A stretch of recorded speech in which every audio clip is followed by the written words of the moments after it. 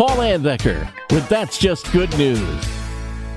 225 pickleball players from 5 states gathered at La Cruces, New Mexico for a tournament that resulted in $25,000 being raised for charity.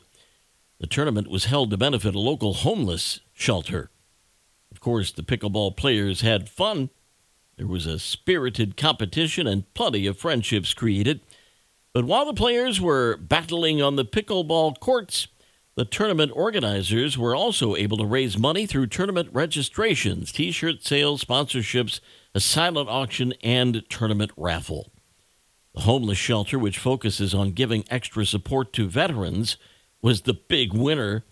The donated money will help the homeless shelter continue to offer medical, psychological, and therapeutic programs to veterans in need. And that's just good news. Have some good news to share? Email paul@wcsy.com. And find podcasts of That's Just Good News on our social media, great podcasting outlets, and at wcsy.com.